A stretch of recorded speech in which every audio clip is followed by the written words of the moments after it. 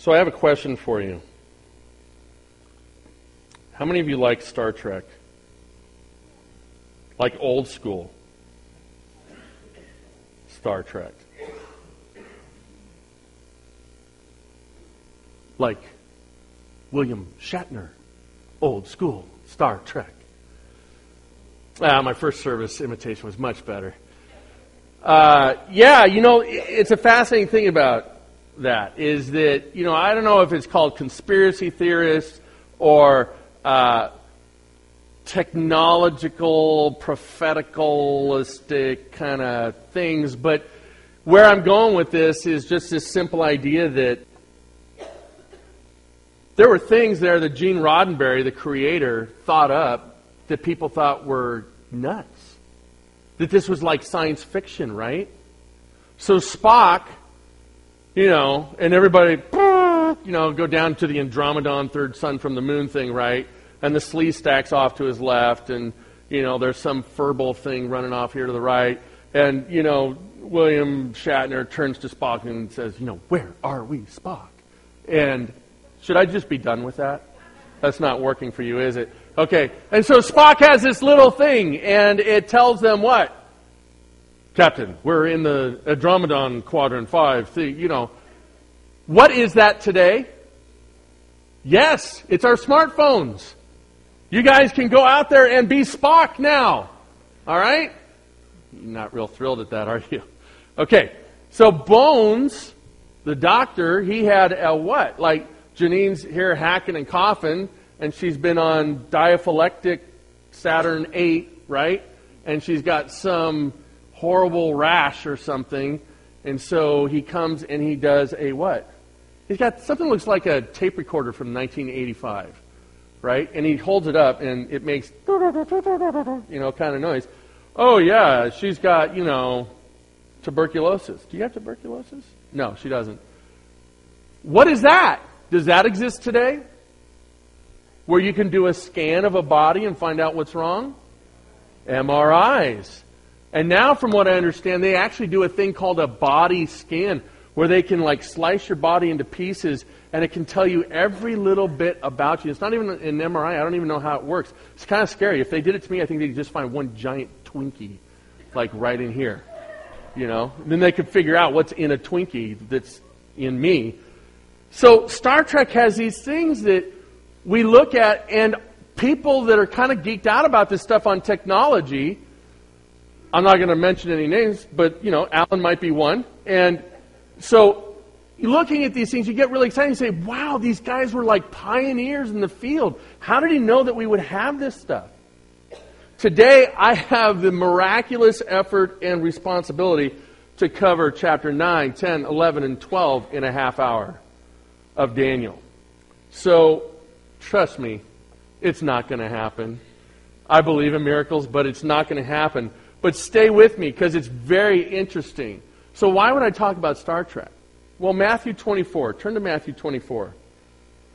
You say, well, Pastor, why are we in Matthew 24? I thought we were finishing up, and you don't have a whole lot of time to spare. Well, you'll see. You will see. Now, Matthew 24 is what's called it's a passage that it's eschatological. It's about end times. And understanding that point helps us understand why it fits into today out of the passages of Daniel that we're going to wrap up with. So let me put up right now just the key verse that I want you to see. But I'm going to read through some of this, and let's pray that the Lord gives us wisdom and insight today, because you're going to have a lot of information coming at you, and coming at you fast. Father, we ask that through everything that we're studying today, that we don't become overwhelmed, but that we hold on deeply to what it is you have for us. I believe that the words are powerful. I believe that they're here for us, and I believe they serve purpose. Help us to find that purpose today, God, in our study and in our application of your word. Thank you. Amen. So verse 1 of chapter 24 of Matthew says this: Jesus left the temple and was going away. when his disciples came to point out to him the buildings of the temple. But he answered them, you see all these? Do you not? Truly I say to you, there will not be left here one stone upon another that will not be thrown down. Now, why am I going here? Because we're talking about end times. We're talking about prophecy over these 4 chapters. And we're going to get into exactly what Jesus says here. In your bulletin, you'll see the sermon notes. And if you open them up, they're double wide today. You'll have a chart that talks about the 70 weeks of Daniel. We're going to go back. We're going to look at that out of chapter 9. Now, there's 4 different views. There's a lot of different views, but there's 4 primary views of the 70 weeks of Daniel. Let's time out from all that, and let me just tell you what we're doing and why we're doing it the way we're doing it today. To explain just this part would take about 3 weeks in a level 200 theology class. I don't have that luxury. To get into the history of chapter 11 would take probably a semester to do it justice. I don't have that time this morning. So as we look at all that's being given to us, it does fit together with itself. It fits with Matthew 24. You're going to get a lot of information, but there's a purpose behind today. And you'll see that in just a moment. Now, one of those views that you have listed is called the preterist view, which I used to hold a modified preterist view towards the end times. You'll see it about halfway down. One of the reasons is because of Matthew 24, where Jesus says, he's talking about the end times, and he says, you will not see one stone upon another. Fascinating thing is that the temple was destroyed, and you'll hear about that out of these prophecies of Daniel. The temple was destroyed in 70 A.D. And so the preterists say that is the end of time, of the times, and you'll see the arrows. Look at where they end on the list. And all you need to know is that there are these different views of when Christ is coming back, of when the tribulation is happening, and how does that apply to Daniel. And that's about all you need to know for right now. Most of this stuff should be studied in a Bible study where you can ask questions back and forth. But it's the piece that I've been handed, and so we're going to look to preach more than teach today so you walk away inspired. So you're going to get a bunch of information that I don't have the luxury to give you all the details. Go back and study, okay? But we want to give you the information because it's there. So let me continue in Matthew 24. And he sat on the Mount of Olives. The disciples came to him privately, saying, tell us, when will these things be? And what will be the sign of your coming and of the end of the age? That's it, folks. That's what we're talking about. That's why you have that list. And the 70 weeks of Daniel speaks to the end of the age. The disciples knew what they were asking when they asked this question. Jesus comes to them and says, the temple, one stone upon another, will be destroyed. And that gets them thinking. You take a time out, you come back, parenthetical thought. You're now up on the Mount of Olives, and the disciples have been ruminating on what Jesus said. So they're looking over across the Kidron, and they're looking at the temple, and they say, what? Jesus got them thinking. They say, so when is the end of the age? When is the end of the age? And why would they use these words? Well, Jesus knew exactly why they were using them, and we'll get to it in a moment. He speaks to what they were thinking, and it's the connective thought between Daniel and Matthew 24. As he sat on the Mount of Olives, the disciples came to him privately, saying, tell us when these things will be, and what will be the sign of your coming and the end of the age. And Jesus answered them, see that no one leads you astray, for many will come in my name, saying, I am the Christ, and they will lead many astray. And you will hear of wars and rumors of wars. See that you are not alarmed, for this must take place. And the end is not yet. For nation will rise against nation, and kingdom against kingdom, and there will be famines and earthquakes in various places. All these are but the beginning of the birth pains. Now, how many of us have been hearing all the chatter, the raised chatter about this must be the end times based off of all the things that we're seeing happening? We're seeing an increase in earthquakes. We're seeing just these horrible things happening around the world. We're seeing the spirit of Antichrist come even in our own country. Yes, all of that is true. So is this the end of the age? Is this it? This is the value of prophecy. This is the value of these 4 chapters in Daniel. Helps inform us to ask the question, what's my purpose? That's where we need to get to today. So in the flooding of information, the most important thing you walk away today with is the last verse of the last chapter of Daniel. And we'll get to it in a second. Let me keep going. Then they will deliver you up to tribulation and put you to death, and you will be hated by all nations for my name's sake. And then many will fall away and betray one another and hate one another, and many false prophets will arise and lead many astray. And because lawlessness will be increased, the love of many will grow cold. But the one who endures to the end will be saved. And this gospel of the kingdom will be proclaimed throughout the whole world as a testimony to all nations, and then the end will come. Is Jesus talking about things that have happened in the past, or is he talking about things that will happen in the future from when he is sitting right there in that moment in history? He's talking about future. Now, one of the things that, and you see on your list, you have a dispensationalist view. One of the reasons dispensationalists put the return of Christ where they do is based off of what Jesus says here in verse 14. And this gospel of the kingdom will be proclaimed throughout the whole world as a testimony to all nations. And then what's going to happen? Then the end will come. So dispensationalists would say that it's going to be the situation of the gospel getting out to every tribe, every nation, every language, and then Christ is able to return. I announced to you guys about a month and a half, maybe 2 months ago, that the leader of Campus Crusade for Christ truly believes that through technology and knowing and tracking, now we know where all indigenous groups are. They believe by the middle of between 2020 and 2030, somewhere in there, they believe that every nation will hear the gospel of Christ. We have never been able to know that in the history of man since this was stated. Does that get your interest piqued a little bit? So, folks, I'm not here to argue which view is the right view. All right? So you need to go out, you need to study those things. We don't have time to do all that. You just need to understand prophecy is here to inform us. And in light of that prophecy, it challenges us to say, can that really happen?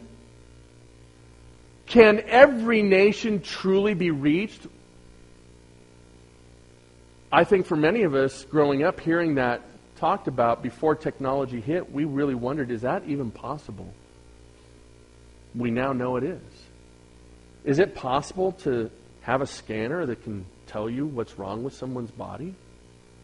Is it possible that you can have a device that can tell you where you are anywhere in the world or the universe? Thank you, Google Earth. All these things, we start to get a certain level of amazement that starts to shape our beliefs. And our beliefs then shape our what? Our actions.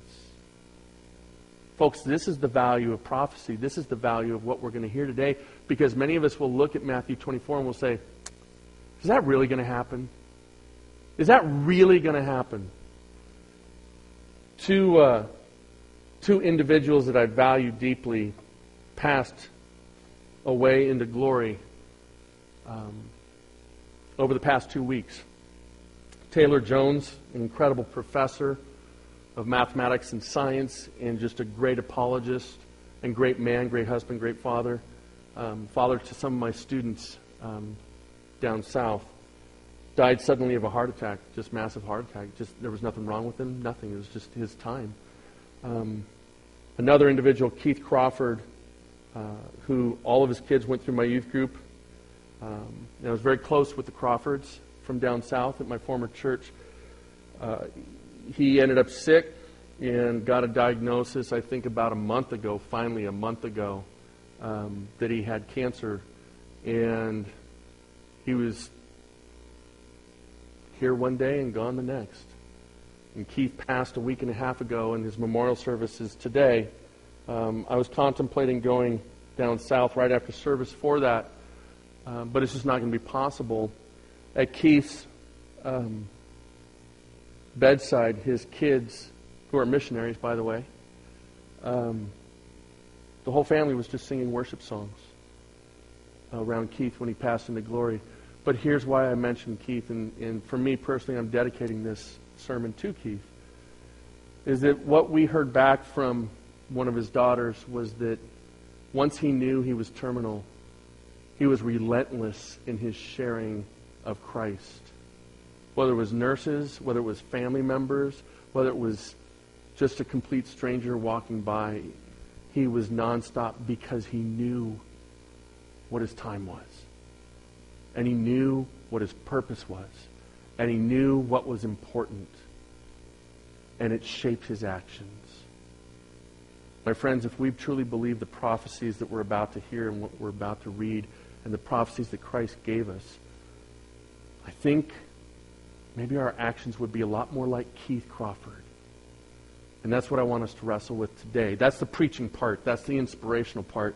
So buckle up. We're going to have some fun with this. Listen, I take no responsibility for this. I warned my staff this was coming. I've been agonizing over this sermon for 2.5 months.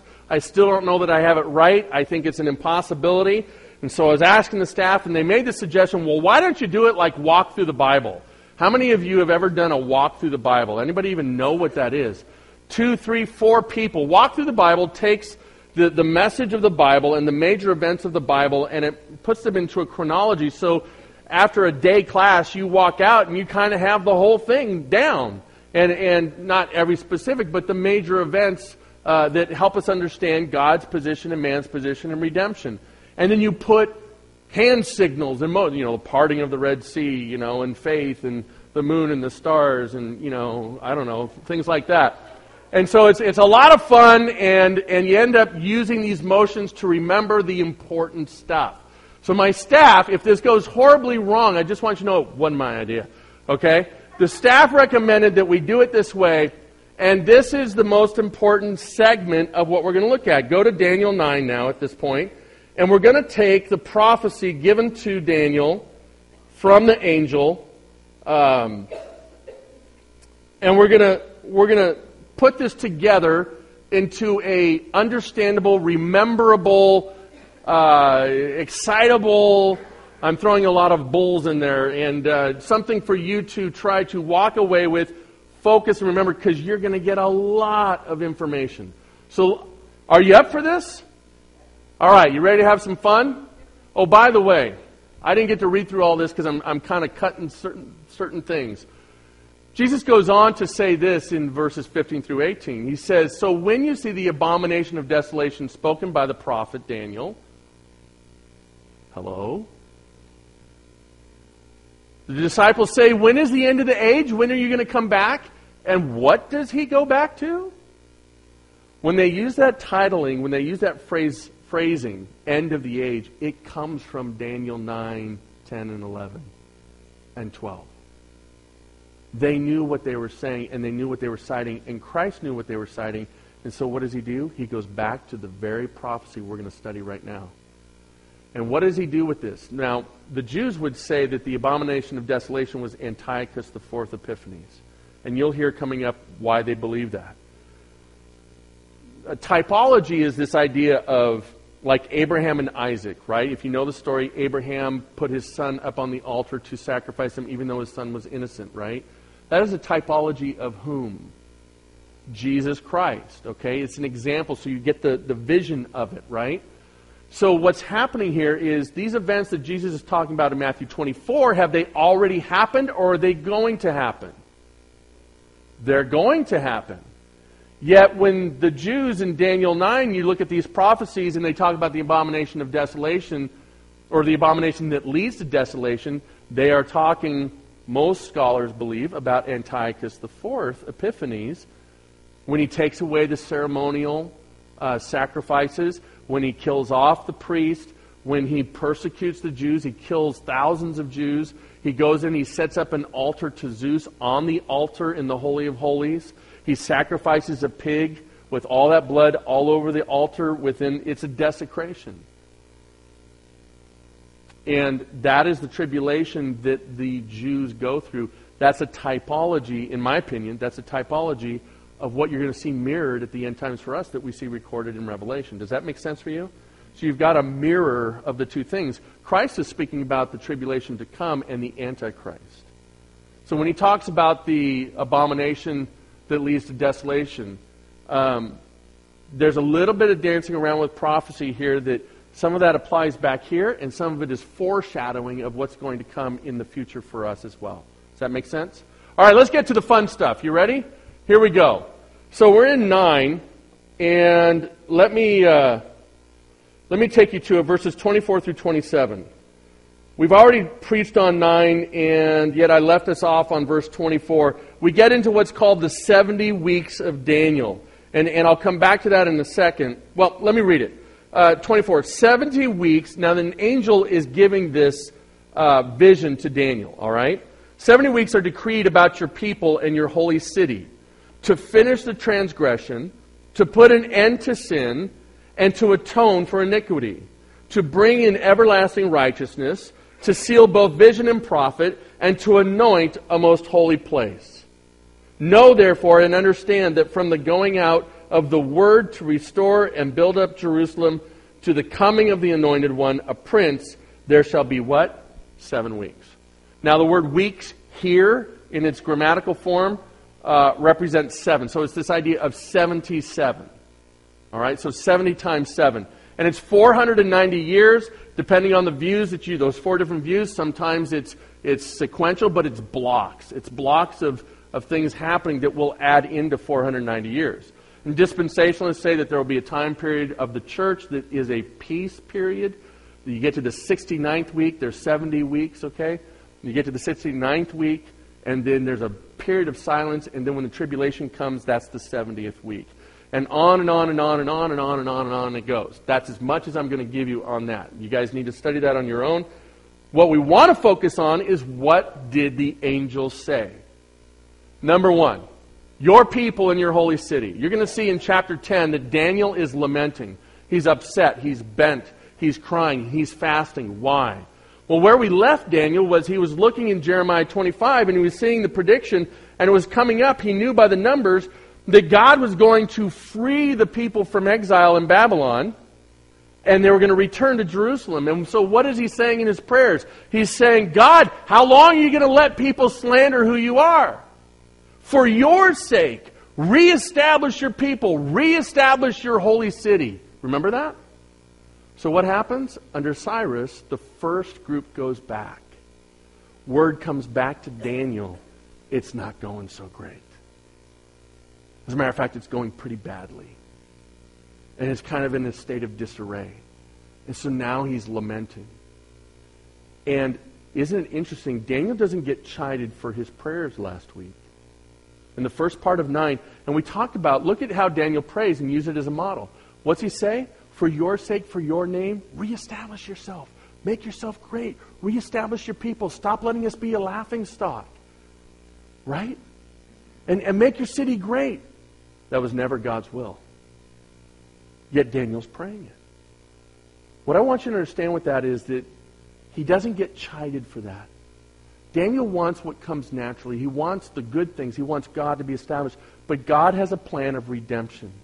And you're going to see here in one of the things that the angel lists is why these events are going to happen, why these things that are being prophetic or prophesied about, is because of the sins of the people, and it's now going to usher in who?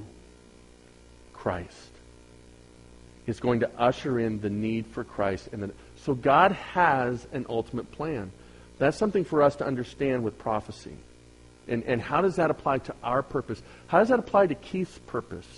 How does that apply to your purpose? So, number 1, your people and your holy city. You ready? You're not ready. Are you ready? Okay, now I'll just tell you, only 2 people out of first service abstained. And I humiliated them incredibly. I'm just kidding. I would never do that. So, here we go. Your people and your holy city. Circle around the head for a halo, for holy, and then thumb to the chest for people. All right, so holy city, your people. Here we go. Ready? Your people, holy city. Some of you are like, this is fun for me to watch, because some of you are like, whoop-de-doo. Right? Okay, so, holy city, your people. There's number 1. You're doing great. You're doing great. To finish the transgression. Why are these prophecies happening? Why is this difficulty going to happen? To finish the transgression. So what are we going to do for that? Finger wag with an X. finger wag with an X. All right, let's go back. Your people, holy city. Boom. There, you guys are doing great. So far, it's a tie with first service. All right. Second one, to finish the transgression. Good. Finger wag. Finger wag and an X. All right, next. To put an end to sin. All right, what on earth could this, what could this be? It's very active, very visceral. Right? Yes. I like that. Yes. Put an end to sin. Put an end to it. All right. Holy people. Boom. What? Finish the transgression and put an end to sin. You guys are doing great. You're getting ready to just peek right over first service. All right, the next one. The next one is to atone for iniquity. Now, atone means to make a payment for. To make a payment for with Christ, it's the idea of paying for our what? Paying for our sins. So that was there was the Day of Atonement. Jesus became that sacrificial lamb. So He's atoning for our sin. So pay the lady. Right? Okay? So atone for sin. All right, here we go. Say it out loud. Everybody together. Your people and holy city. I know, I did that backwards. I'm so sorry. All right. Holy city and your people. All right? To finish the transgression. To put an end to sin. To atone for iniquity. All right, you just blew it out of the water. You're doing better in first service. All right, to bring everlasting righteousness. All right, so on and on and on. Everlasting to praying hands. All right, on and on and on and on. Praying hands. You guys are doing great. This is so much fun. To bring an everlasting righteousness is what the angel says. So, holy city, your people, to finish the transgression, to put an end to sin, to atone for iniquity, everlasting righteousness. All right, here's where you get to be verbal. All right, to seal both vision and prophet. Christ gives these prophecies, or God gives these prophecies, because the people keep forgetting what the prophets are saying. Right? You get that about the Old Testament people. They keep forgetting it. So He's saying, look, I'm going to give you something that is so irrefutable, you really got to pay attention to this. And Daniel, you're going to write it, and you're going to seal it, and then you're going to leave it alone. And part of this is a vision, and part of it are the words of the prophets. And so the angel says, we're going to seal this so that people can understand it. We're not going to add to it. We're not going to take away from it. So we've got words, we've got sealing, we've got vision. So it's blah, blah, blah, right? Blah, I knew you'd like that one. Blah, blah, blah, that's the words of the prophet.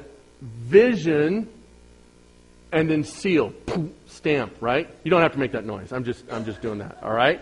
So, blah, blah, blah, vision, stamp. Okay, some of you are like at a revolutionary party thing. No, just, okay? Just stamp it, okay? So that is to bring, to seal both vision and prophet. And then number 7, not to get away from it, right? Because we're talking about 70 times 7. We're going to roll with the whole thing. I know, you're saying that's brilliant teaching. Thank you. To anoint a most holy place. What is this talking about? It's the end.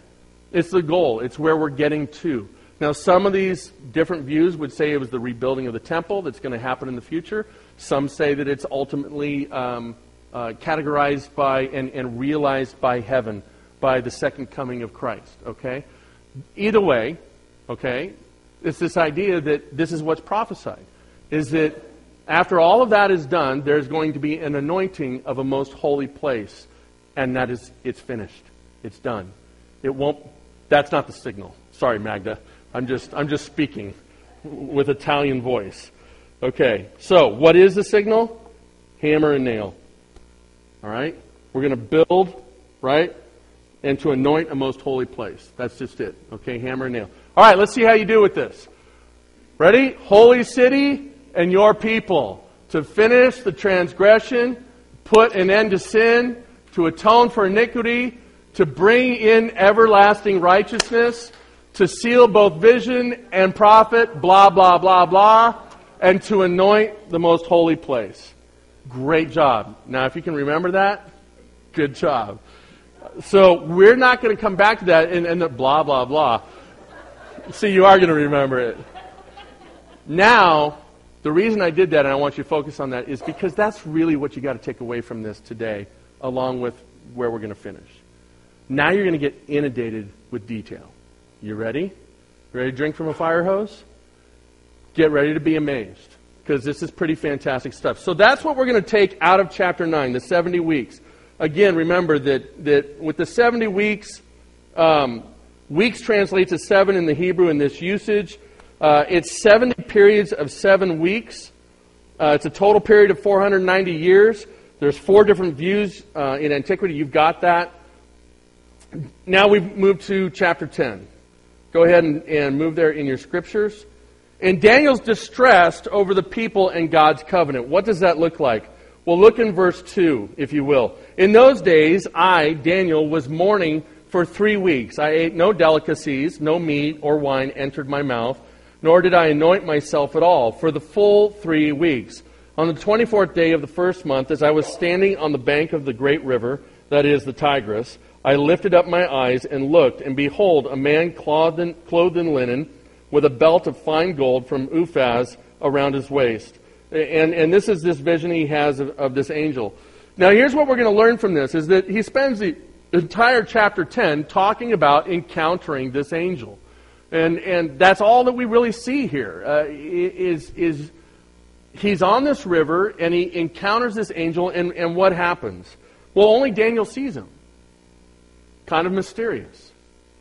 Only Daniel sees this angel, and yet we know that the river is crowded. I don't know if it was work day out there. I don't know if it was laundry day at the river. I don't know what's going on, but the Scripture tells us in chapter 10 that there were other people out there. And you can see that in verse 7. And I, Daniel alone, saw the visions, for the men who were with me did not see the visions, but a great trembling fell upon them, and they fled to hide themselves. Now, what's fascinating about that, have you ever been somewhere and felt the presence of God, but you never saw him? Have you ever been somewhere and you felt the presence of evil, and yet you never saw a physical manifestation of that? So much to the point where you were moved to take action, just like these men. Now, Daniel sees the angel. The men sense the presence of the angel, and it causes them to fear. It causes Daniel to fear as well. And so he gets what? He gets touched by an angel. I think that's where we got the title of the show. This is about the 5th time Daniel gets touched by the angel. All right? And he's getting touched by the angel because the magnitude of the situation overwhelms him, and he keeps passing out. But the angel has a message for him. And here's the fascinating thing. I want you to glean from this the understanding that what has Daniel been doing? He's been what? Fasting. He's been segmenting his time to be focused on beseeching God to say, give me an answer. This didn't happen the way I thought it was going to happen. This isn't the answer to my prayer. I asked you to reestablish yourself, reestablish your holy city, reestablish your people. Remember, that's what the angel talked about. And yet people still transgress. And so because of the transgression and because of the need to stomp out the sin, what happens? The atonement has to come. So God's plan is bigger than Daniel's plan. And so now he's going to reveal it to Daniel. How fascinating that because of his prayers, he gets a personal interaction. He gets an honored. And often Daniel's referred to as the one who pleases God, because of his pious efforts to seek out God. So Daniel standing on the riverbank, sees the angel. People run. They're scared. He gets touched by the angel. He arises, and the angel dialogues with him and tells him that he's been doing what? He's been fighting the prince of Persia. Well, that's a little odd. Now, we're not going to branch into a whole class on angelology. We don't have time for that. But, you know, in our tradition, and the tradition I've grown up in church, I don't necessarily talk in these terms when it comes to angels and spiritual warfare and things like this. But I will tell you that this is one of the main passages that some of my brothers and sisters get their focus and approach to certain prayers. Have you ever been around somebody who prays against Satan's angels that are holding captive a region? You ever been around somebody like that? I didn't grow up that way, so I don't necessarily think that way, but that's exactly what's happening here. And what's fascinating is if you read in depth in the chapter, the angel says that he's been fighting, that's ongoing in the grammar. He didn't have just a singular fight. He is fighting against the prince of Persia. Is he actually fighting against Cyrus or whoever the king is? No, that word prince speaks about the demon or Satan's angel, whoever who is in that territory, who is giving power to the Persian kingdom. So when verified again through Pauline letters in Ephesians 6, where he says, our struggle is not against what? Flesh and blood, but against the powers and the principalities of the air. Does this not make sense? So when we start to pray for world events, I want you to make a little transition in your head that there are spiritual things that are going on there. That we can pray along those lines. And the other reason that we know that this is an angel, it's not necessarily Christ, is it says it's an ongoing fight. Not only that, he's struggling in the fight. And he actually recruits Michael, the archangel, to help him with the fight. So that shows you that these fights somehow are regulated in the spiritual realms, that they don't just because they're angels, they don't just win instantly. Somehow there is a connection there that has to do with just the battle, the ongoing battle between evil and good. So just some fascinating things, and we'll move on. It's in the text. It's something to look at, but it's something, again, to study a little bit more in depth later. Let's move to chapter 11, if you will. Now, buckle in. Get ready. This prophecy out of chapter 11 that the angel starts to reveal in detail, this is one of the most accurate prophecies you will ever find in Scripture. This is why I talked to you about Star Trek. This is why I took you to Matthew 24. Matthew 24, that's going to happen in the future. Do we really believe in 666? Do we really believe in the beast and the dragon and all this stuff? And a lot of us got taught this stuff at certain times in our life. But I just go to work at Chevron, and maybe they are the beast. I don't know. I just go to work at Chevron, and I do my stuff in my cubicle. I answer my emails, and then I go home and I watch. Sorry, there are people here from Chevron. I just tried to pick an arbitrary thing here, okay? Fine, Panera. I don't care. I'm just doing my own thing, and it just seems like, yesterday's the same as today, and today's going to be the same as tomorrow. That's my world. I don't know about all this stuff about, earthquake. We had an earthquake. Jesus didn't come back. What's the big deal? Right? There's these horrible wars going on. Jesus hadn't come back. When is this finally going to happen? We struggle with this, right? I mean, let's be honest. When is this really going to happen? And the fact that in some form or shape, because you have 4 different views, you could really make an argument for different times in history that this already played out. And yet Christ has not yet returned. So how do you figure all this stuff out? So sometimes you get a little snarky with prophecy, don't you? Anybody out there snarky on prophecy? I am. Because prophecy is a very dangerous thing. It's so difficult to understand, and yet people want to take hardline stances, and they're wrong. So you've got to be careful. So what do you do with prophecy? That's what I want you to get today. What do we do with what we're going to see? Well, let's talk about the accuracy. So chapter 11, the title I have over chapter 11 says this: The Kings of the South and the North. How many have that? You have a little title over the section. So I'm not going to read through this because you'll I guarantee you all just get out and walk out at a certain point. Because it's 45 verses of this king fought a battle and then he died and that king took him over and then his brother took over that and then his sister did the laundry and then somebody else came along and threw a party and then on and on and on. You're like, this is a prophecy? Are you kidding me? Watch this. This is crazy. And I'm only going to give you a certain portion. I'm going to give you a clue right now. Get an ESV study Bible and look in the study notes, and they will go through these prophecies, and they will give you names from history that fit perfectly. As a matter of fact, this fits so perfectly from history, not Bible, from the history that we have in the world Flavius Josephus and others on the antiquities and the Jewish wars, and on and on and on it goes, right? The history you'll study in junior high, high school, the History Channel, you'll watch stuff on this. You'll hear these names. And when you watch the accuracy with which the prophecy is realized with these people's names, that's what we want you to pay attention to. So I'm just going to give you a couple. All right?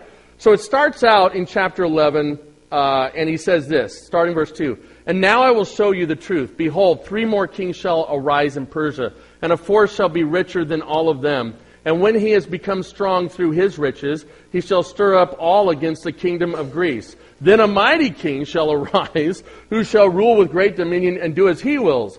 And as soon as he has arisen, his kingdom shall be broken and divided toward the 4 winds of heavens, but not his prosperity or posterity, nor according to the authority with which he ruled, for his kingdom shall be plucked up and go to others besides these. All right, that's 4 verses, and we've already had 5 kings and 5 kingdoms. Do you get why I'm not going to read through all of chapter 11? Okay, do it on your own. You'll see what I mean. But let me focus on a couple things. So right there we went from Persia to Greek to Rome. All right? You're going to span about 300 to 400 years here.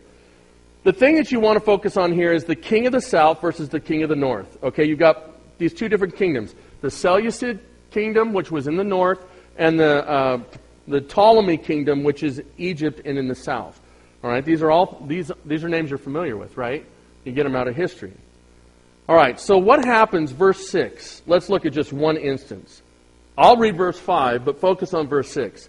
Then the king of the south shall be strong, but one of his princes shall be stronger than he, and shall rule. And his authority shall be a great authority. After some years, they shall make an alliance, and the daughter of the king of the south shall come to the king of the north to make an agreement.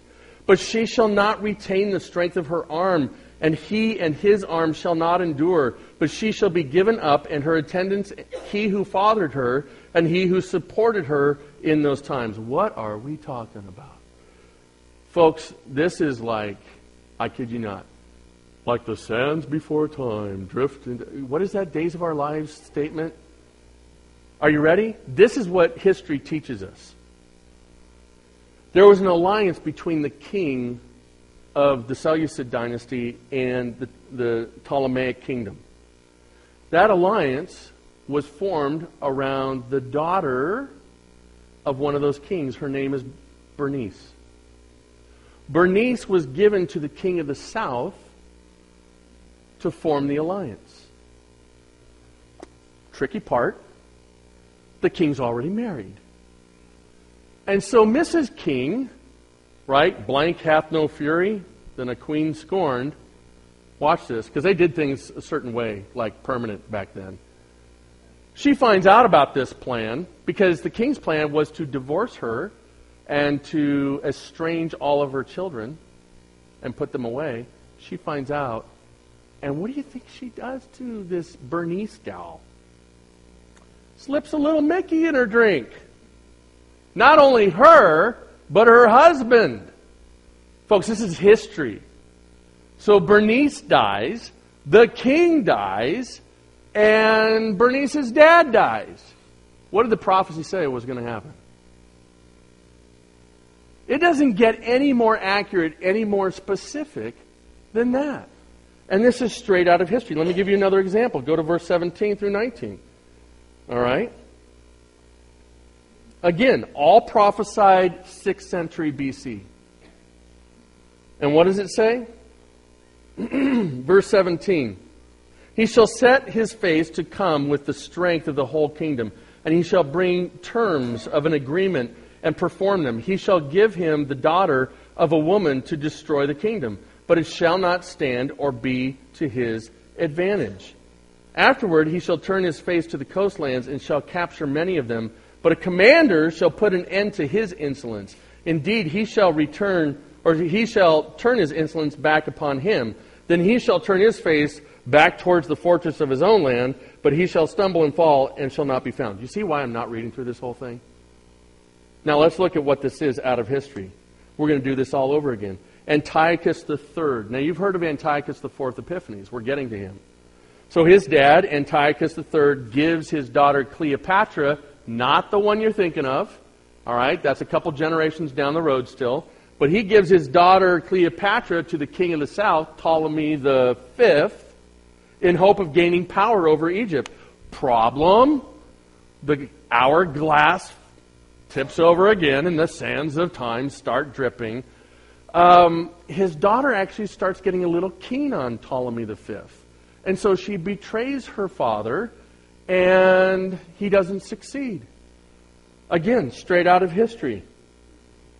So on and on and on it goes. And I don't have time to cover all these things. What I want you to understand and what I want you to take from this is exactly what was prophesied came true, even down to the simplest thing. Antiochus Epiphanes now rises to power. Verse 24, he comes in, and history tells us in 167 BC, Syrian forces suppressed the Jewish religious practices. That was one of the things that was prophesied, even in chapter 9. They stopped the regular burnt offering on the 15th day of Kislev. All right? He set up an altar or idol devoted to Zeus in the temple, the abomination that makes desolate. Daniel 9:27, chapter 12, verse 11. And afterwards offered up sacrifices on the altar. Now, part of what we're looking at here fits with a prophecy that some views hold that it extends to the Antichrist himself, because it says at the end here that the king, this king, that he dies in a certain way. And we know that Antiochus doesn't die that way. And there is some allowance in the language that he could be talking about Antichrist in the future. So all that to say that there's a very detailed prophecy given. As you look back at putting those things in, it's just like Spock standing here and you're watching this on TV and you're saying, what is that gadget? That's pretty dorky, number one. But not only that, that's like crazy stuff.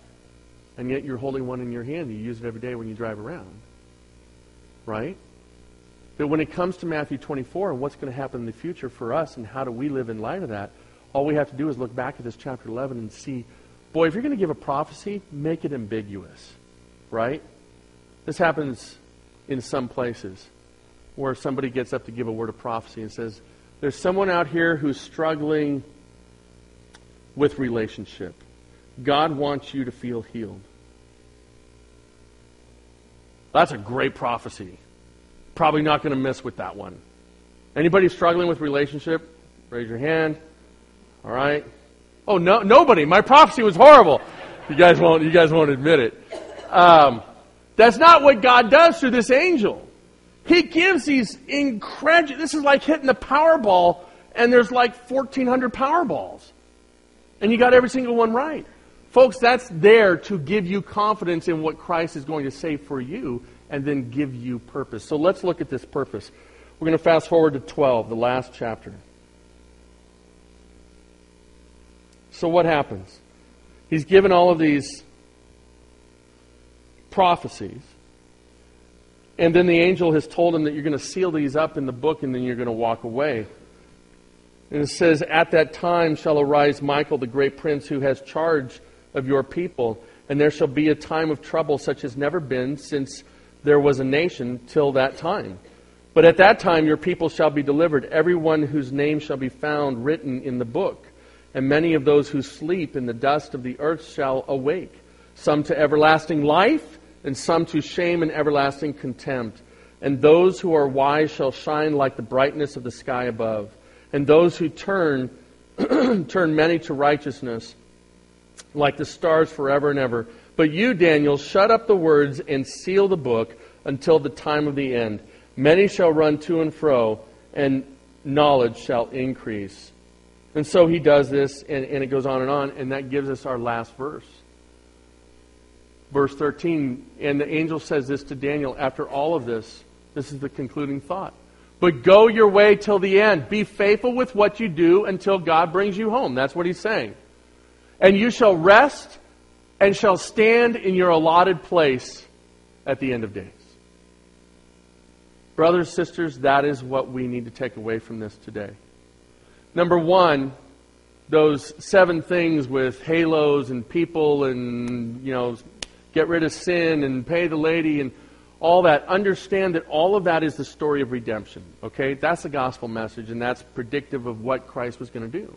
We can look on that and we can say, God's done that, except for point 7. We're still waiting for point 7. Then we can look at the veracity and the exactness of the prophecy out of chapter 11, and we can see that God has a plan. And it's going to come out exactly like God said it would. So therefore, we need to look at Matthew 24, where Jesus said, look, there's a time coming of tribulation and great tribulation, and it's going to get so bad, if it weren't for the elect, nobody would survive. But I will come back. I will come back. And what will happen at the end? I will establish my kingdom. Last point, the anointed place. The anointed place. So what are you and I supposed to do in the meantime? Well, I think we need to contemplate what's listed here. Number 1, we see that there's a time of trouble unlike any in history that's coming. Number 2, that there is a resurrection of the dead that's going to happen. Some to everlasting life and glory, and some to shame and everlasting contempt.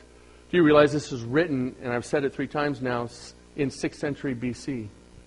There are those that want to eradicate the whole doctrine of eternal punishment. And they want to say that Jesus never really preached that in the New Testament. That's not true. It's one of the top things he did speak about. Because it's going to happen, and that needs to really push us to contemplate, where are we standing? Where is our allotted place?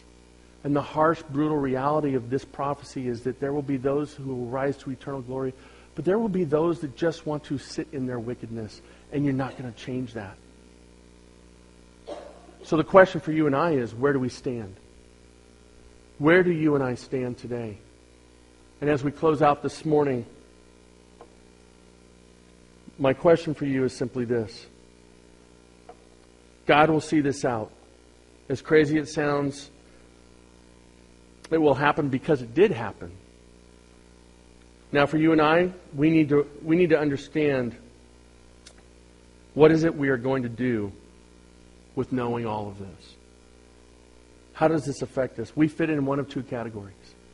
Either we fit into that section of those who will rise eternally into glory, or those who will rise into eternal punishment, who stand in wickedness. So the gospel comes in here, right? That's the hope of the entire message, is that the gospel comes in here, and that the gospel is presented by this angel even back in chapter 9. And this gives us purpose today. The end of sin is going to happen. The atonement provided the way to end sin into everlasting righteousness. So for you and I today, my question is, where do you stand? Where do you stand? Listen to the words from the angel to Daniel, where he said, just go on your way, Daniel. You're the one that's supposed to write this down and seal it so that we can talk about it and we can be inspired by it. We can move because of it. And so my question to us is, where do you stand? How will you live in light of the information you've just heard and the accuracy and the veracity of it and the plan of God's will and the gospel message? I want you to remember my friend Keith Crawford, who truly understood where he stands. And when he knew his time was short, he didn't let anything get in his way. Not one thing got in his way from sharing Christ, because he believed in the prophecies. Let me close in prayer and dismiss you this morning. Father, there is so much in this book to teach us, to encourage us, to enlighten us, to move us. I pray, Lord, that as we have heard so much today, whether it's the complete redemption plan, or whether it's the accuracy of these prophecies that help us truly believe that what you say will come to pass, to really wrestling with where is it that we stand. Let us act on what we've heard. Let us take it to heart. Lift us up. In your name we pray. Amen.